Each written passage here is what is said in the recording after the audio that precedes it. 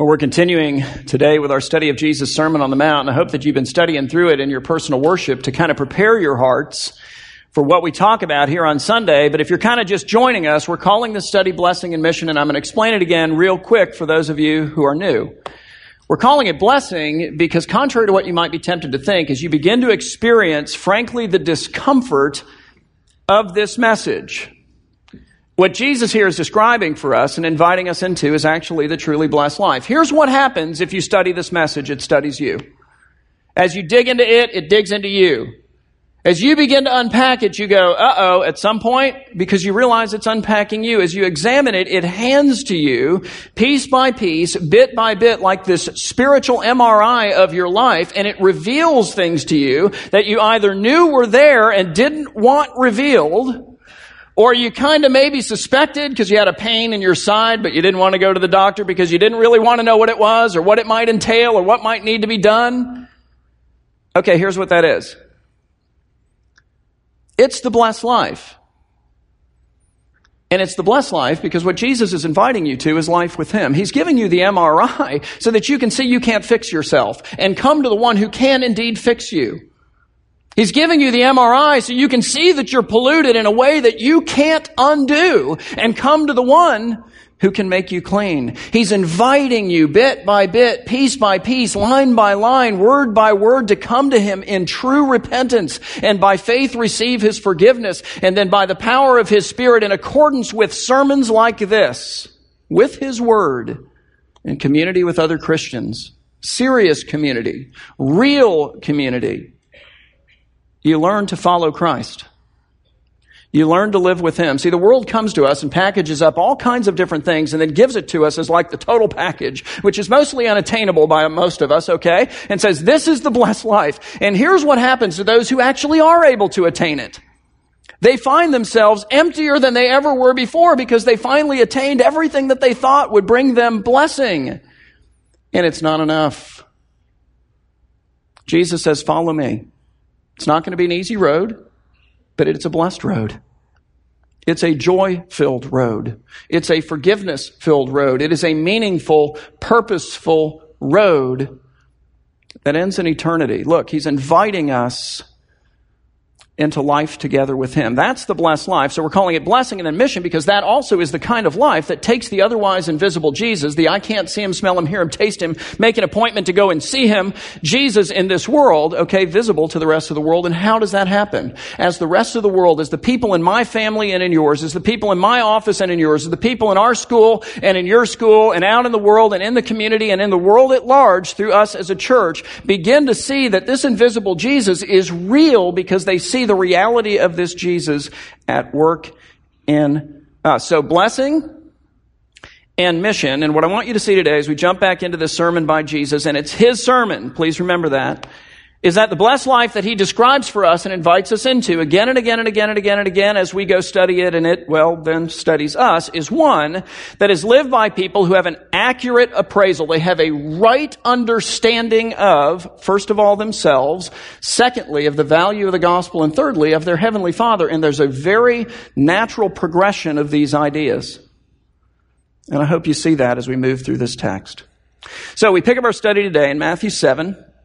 Beginning in verse 1, where Jesus gives us a general principle in the first part of this verse that He later then illustrates. But first, the principle. He says this, He says, judge not that you be not judged. So there's the principle, and it is a principle that has become increasingly popular in 21st century America. And I say that because a couple of years ago I was reading this article, and it was talking about the most frequently quoted verse in the Bible. And it said, it used to be that the most frequently quoted verse in the Bible was John 3:16, this verse on forgiveness.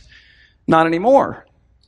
Now, the most frequently quoted verse in the Bible is Matthew 7, verse 1. Judge not that you be not judged. And I want you to consider why that is. I think that's because we've gone from being a culture that believed in right and wrong, and thus in the need for forgiveness, to a culture that does not believe in right and wrong, and in fact, in which the only wrong that you can commit is to tell someone that they're wrong. And guys, for that sin, there's no pardon. There is no forgiveness. So, judge not that you be not judged, they say. But wait a minute, is that what Jesus is saying? Because I don't think it is. He's not coming to us with this verse and saying, hey, newsflash, okay? There really is no such thing as right and wrong, guys. The whole biblical standard of right and wrong thing, out the window. And please, whatever you do, don't go into the world and tell anyone that there's such a thing as right and wrong. And good grief, don't tell anyone that they, might be wrong.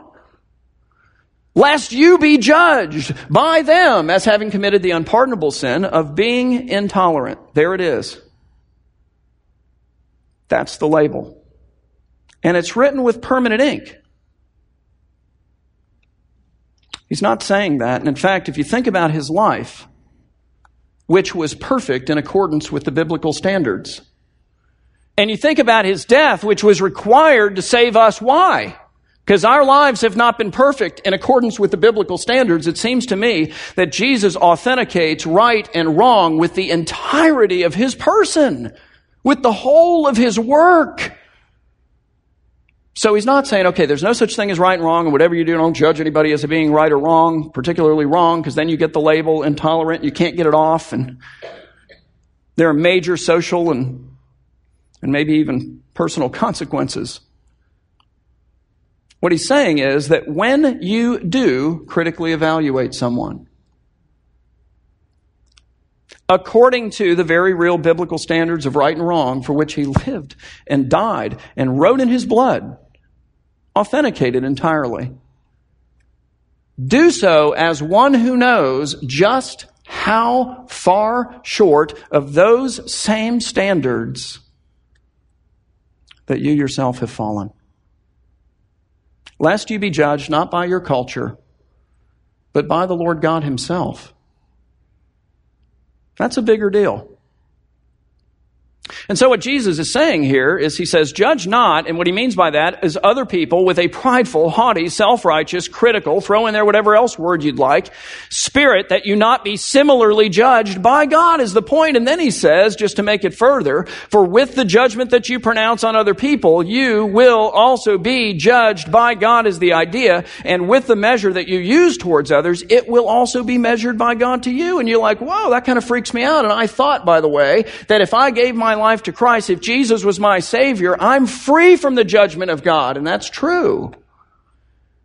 But I think what Jesus is saying here is, hey, if you've really given your life to me, if in fact I am your Savior, you will not live like this. And if you consistently live like this, maybe you haven't. He's coming and saying, look, if my gospel has truly taken root in your heart, it will not produce the fruit of a prideful, haughty, self-righteous, critical spirit. It will produce the fruit of abject humility. I mean, if we rewind the tape all the way back to the very beginning of this sermon that we looked at 5 weeks ago, what are the opening words of the message? Because here's what they're not. It's not blessed are the prideful in spirit. Blessed are the haughty in spirit. Blessed are the self-righteous in spirit. Hey, you know what? Blessed, these guys are awesome, are the critical in spirit, and we all love them. The whole world loves them.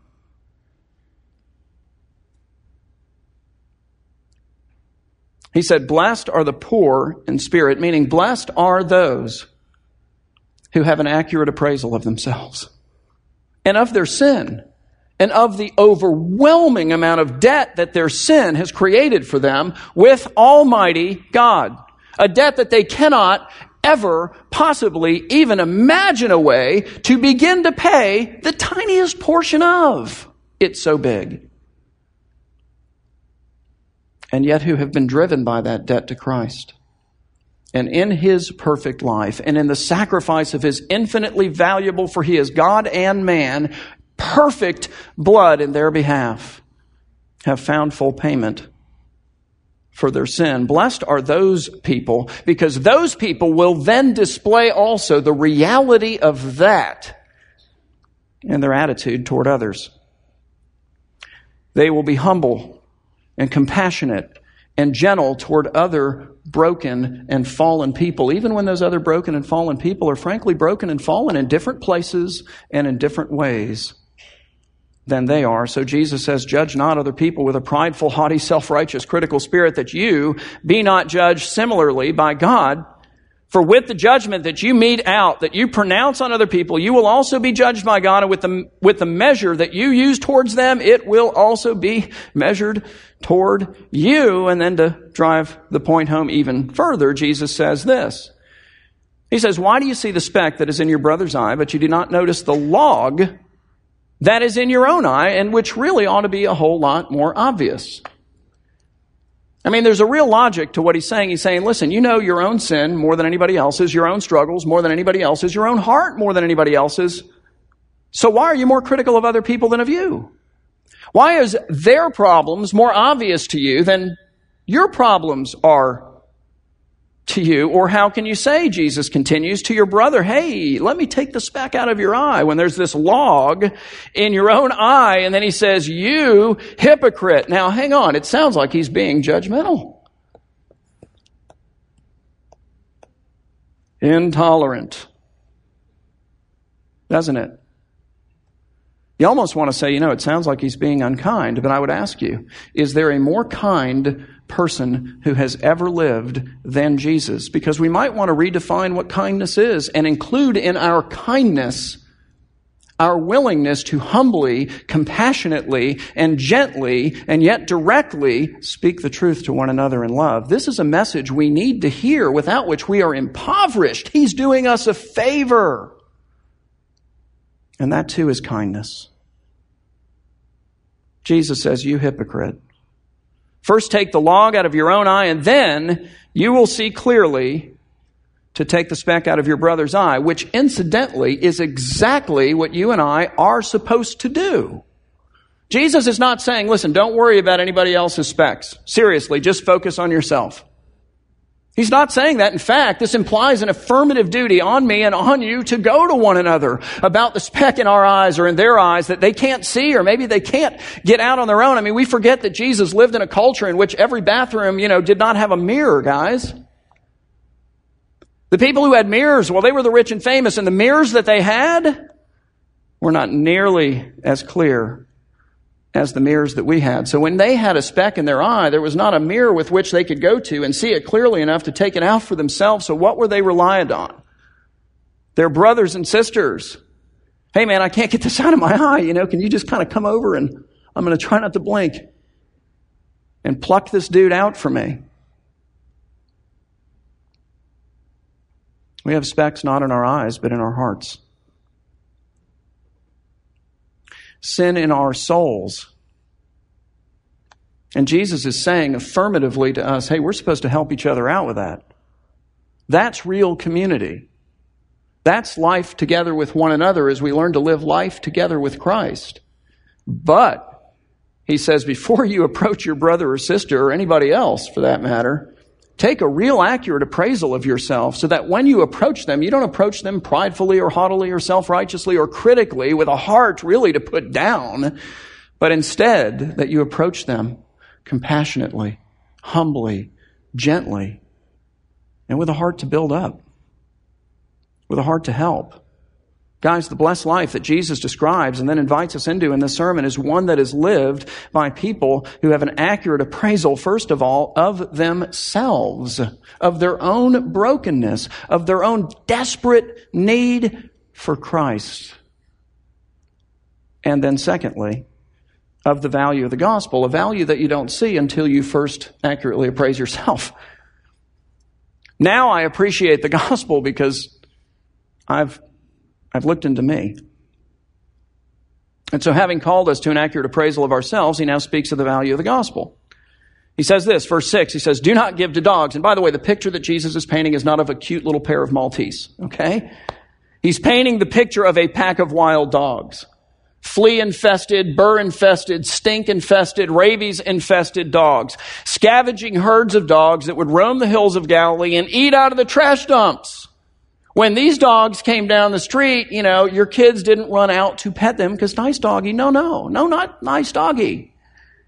You're taking them in the house. You're shooing the dogs away.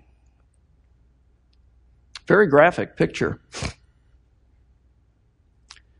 He says, do not give to dogs what is holy, what is other than, what is separate from, what is markedly different. And in this case, markedly different in value from absolutely everything and everyone else. And then he says, and do not throw your pearls, which is significant because in the ancient world, the pearl was the single most valuable object in the world. That's how it was regarded. Do not throw your pearls, he says, before pigs, lest the pigs who think that you're giving them food, not something infinitely more valuable, and who only care about their appetites, pounce on them because they think it's food, but when they realize, this doesn't really taste very good, and it certainly doesn't satisfy my appetites, they then get angry and they trample underfoot what is more valuable than anything else in the world and turn and attack you. And you're like, okay, very graphic images. I see the pictures. I have no idea what this means. What is Jesus saying? Well, he spent 5 verses telling us not to be pridefully discriminating.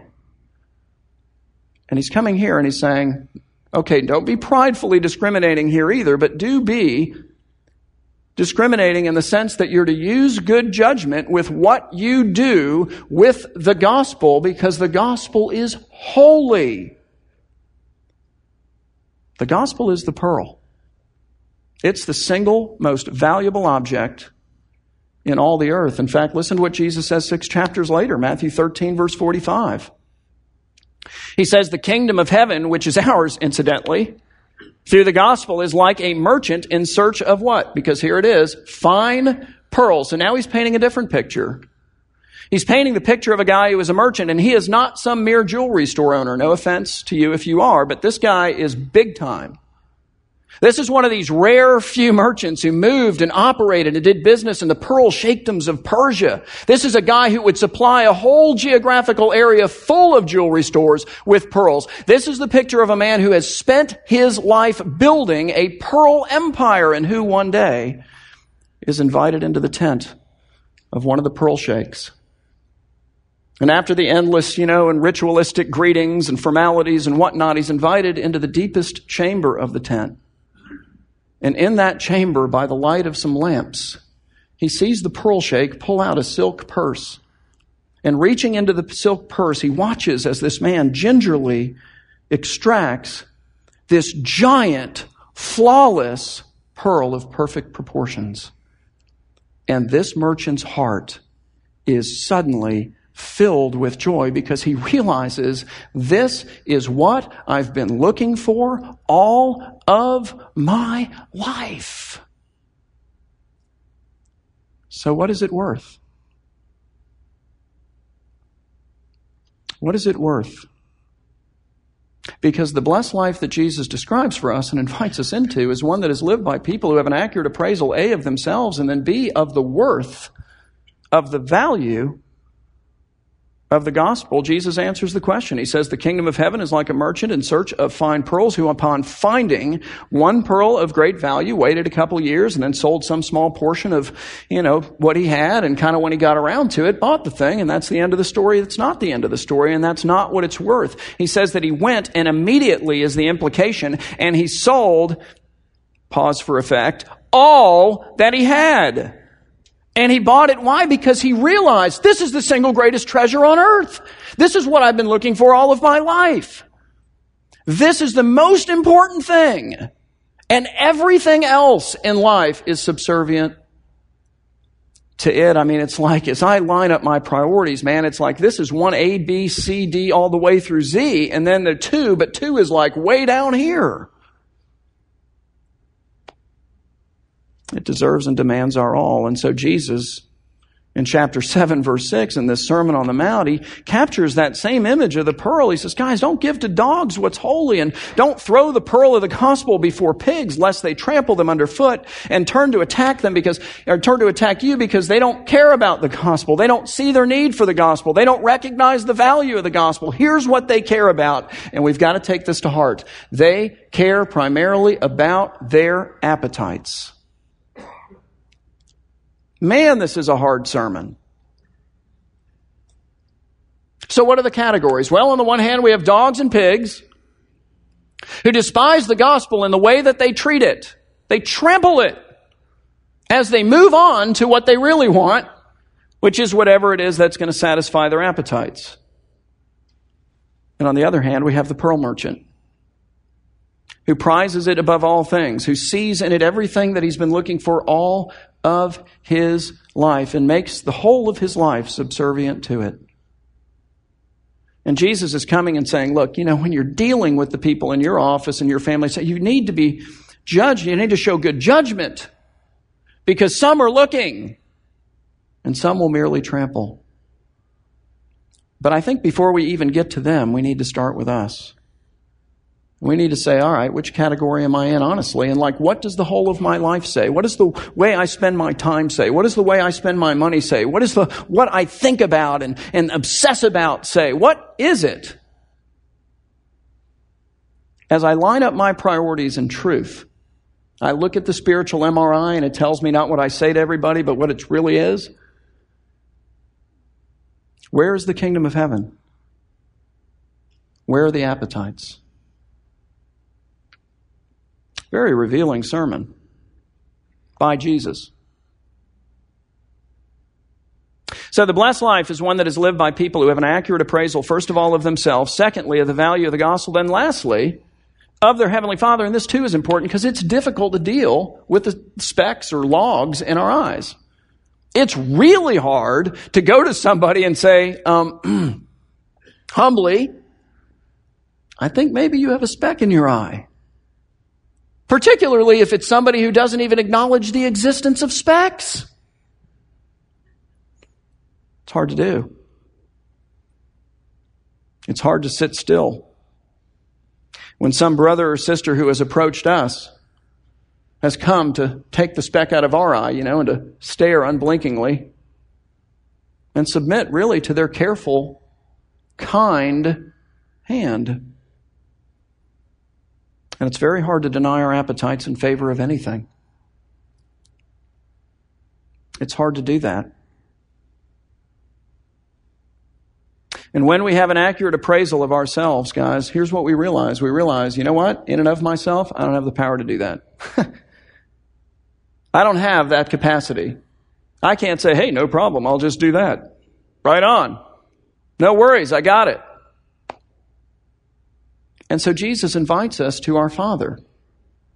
He's saying, listen, you're going to live life together with me? Let me tell you what you're going to need. The good things that only your Father can give. And He wants to give them. Look at what He says. He directs us to the Father and He says, okay, verse 7, ask. And what? It's so cool. It will be given to you. Seek and what? You will find. Knock and what? Because it's your new favorite word. It will. There it is. Be open to you, for everyone who asks receives, and the one who seeks finds, and to the one who knocks it will be open. And before you get too excited, and run off and order a Ferrari because you think that will be good for your humility, and it will help train you to deny your appetites, right? That's not at all what He's saying. He qualifies that statement. He tempers that statement. He places a filter on that statement. And it's a filter that we, taking an accurate appraisal of ourselves in humility, need to bless, praise, and be thankful for. He goes on and he says, or which one of you, if his son asks him for bread, will give him a stone? Or if he asks for a fish, will give him a serpent? I'll be honest, I won't even touch a serpent. Like in a petting zoo, I will not touch it. Nobody does this, is the point, for someone that they love. To one of their children. And so then Jesus delivers the punchline. He says, if you then who are evil, and if that bothers you, then take an accurate appraisal of yourself. Because if you have an accurate appraisal of yourself, you're just like, yep, next word, keep going, That's true, no doubt.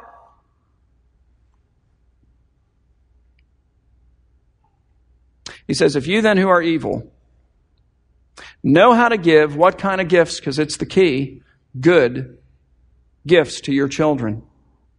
In your wisdom, you know better than they do. In your discretion, you know better than they do. You don't give them everything they ask for, do you? Because if you did, you would let their foolishness ruin their lives. but you do give them good gifts.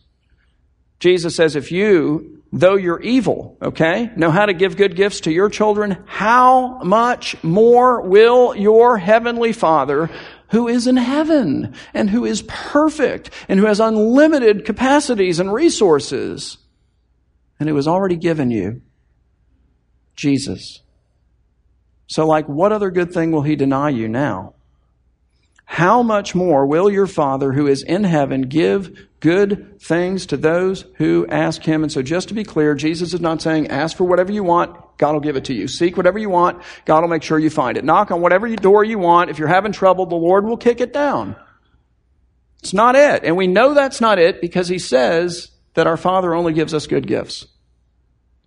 And when you have an accurate appraisal of yourself, and this is hard, you realize that because of your limited wisdom, that because of your limited perspective, that because of your limited capacities, because of your innate selfishness and sinfulness and immaturity, there will inevitably be times, key times, strategic times, where you think that what you're asking for from your Father is a loaf of bread, but it's a stone.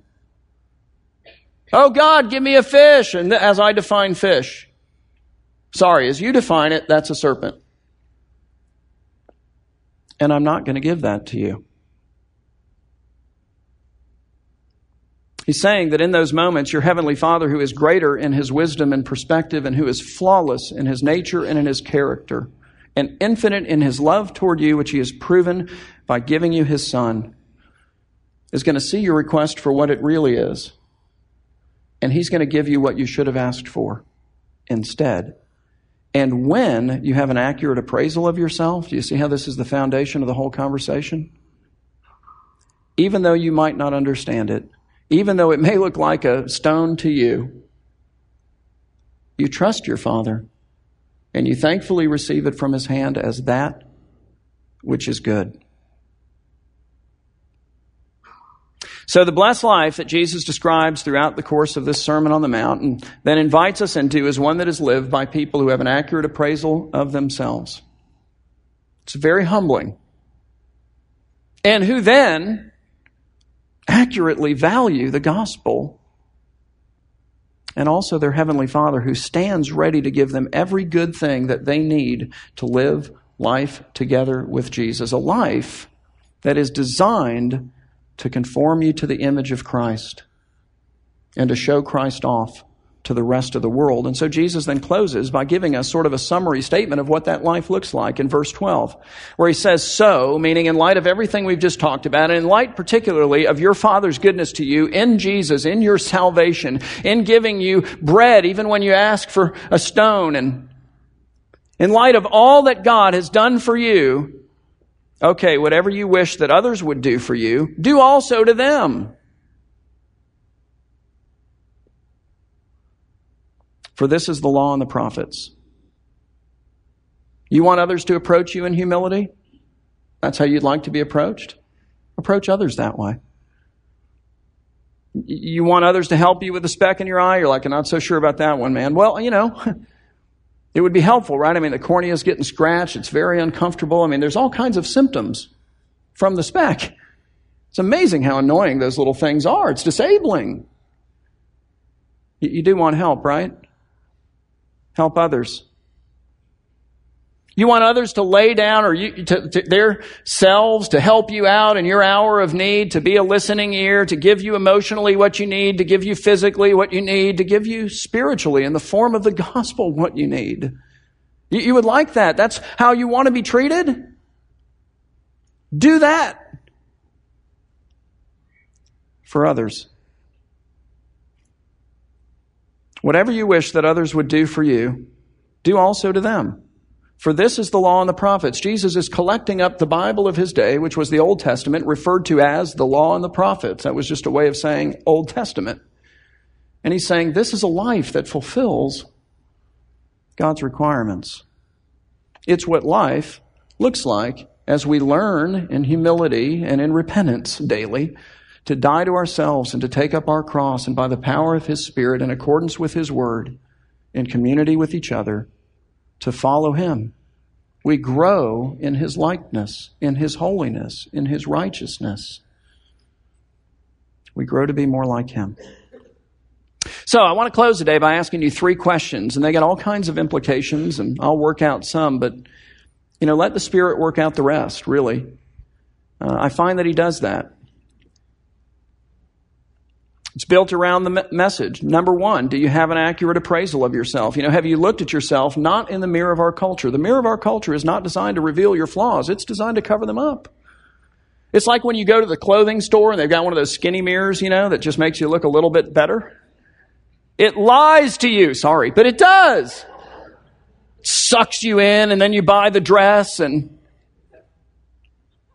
never quite look the same.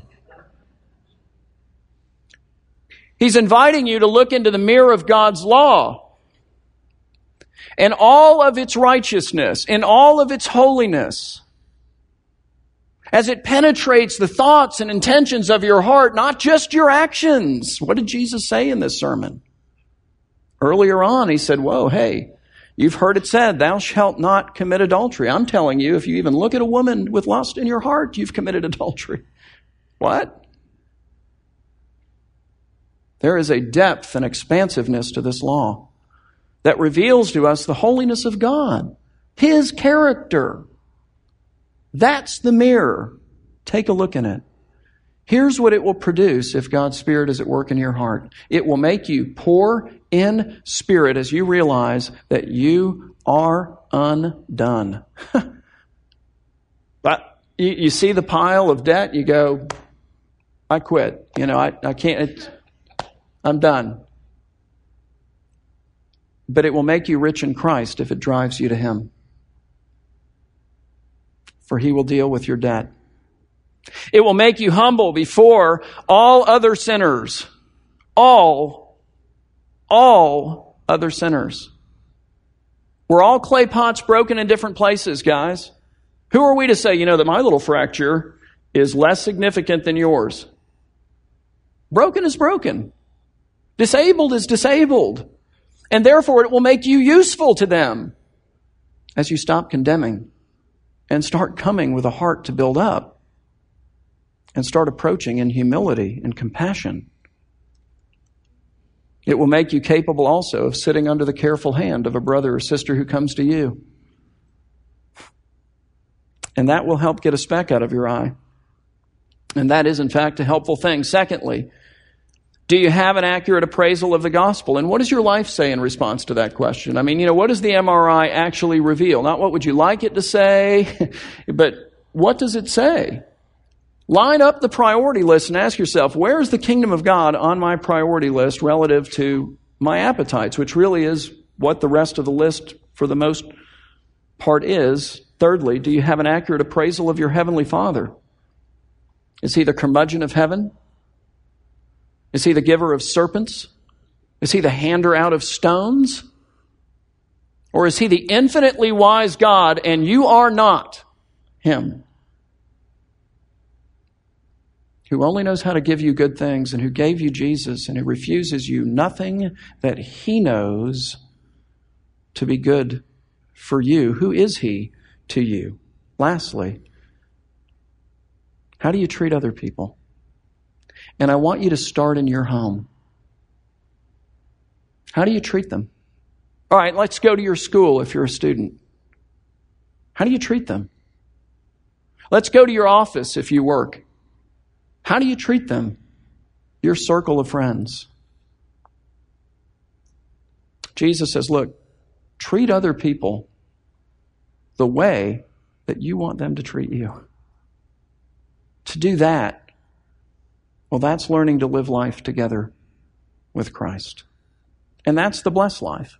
It's different from what we would expect. It's different from what the world designs and hands to us and goes, here's blessing, and then we find to be empty.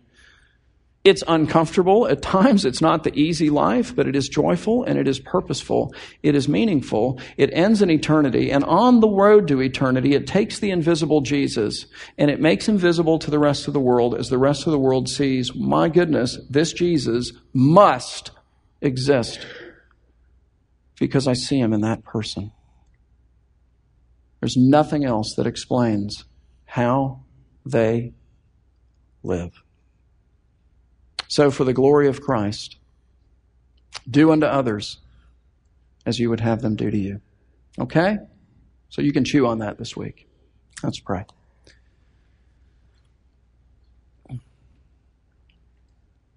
Our Father and our God, we are thankful for all that you have done for us in Christ. Lord, for when we take an accurate appraisal of our heart, of our life, when we look into the very valid mirror of your law,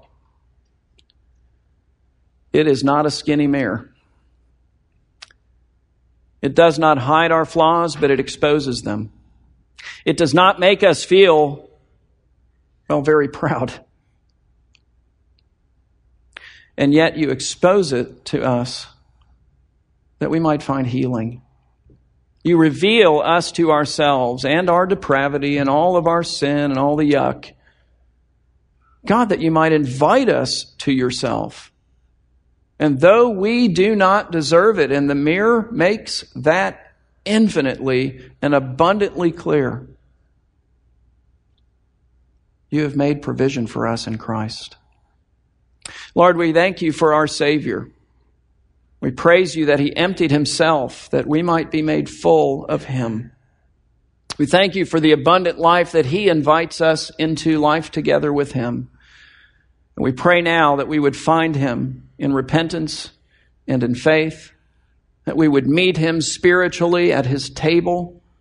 Lord, that we would feast upon his gospel and be made joyful, that we would look upon him and see everything that we've been looking for all of our life. The pearl of Christ. Grant us that and teach us to live for him. Lord, do these things for your glory and for the good of we, your children. Let us praise you now as we come to your table in Jesus' name. Amen.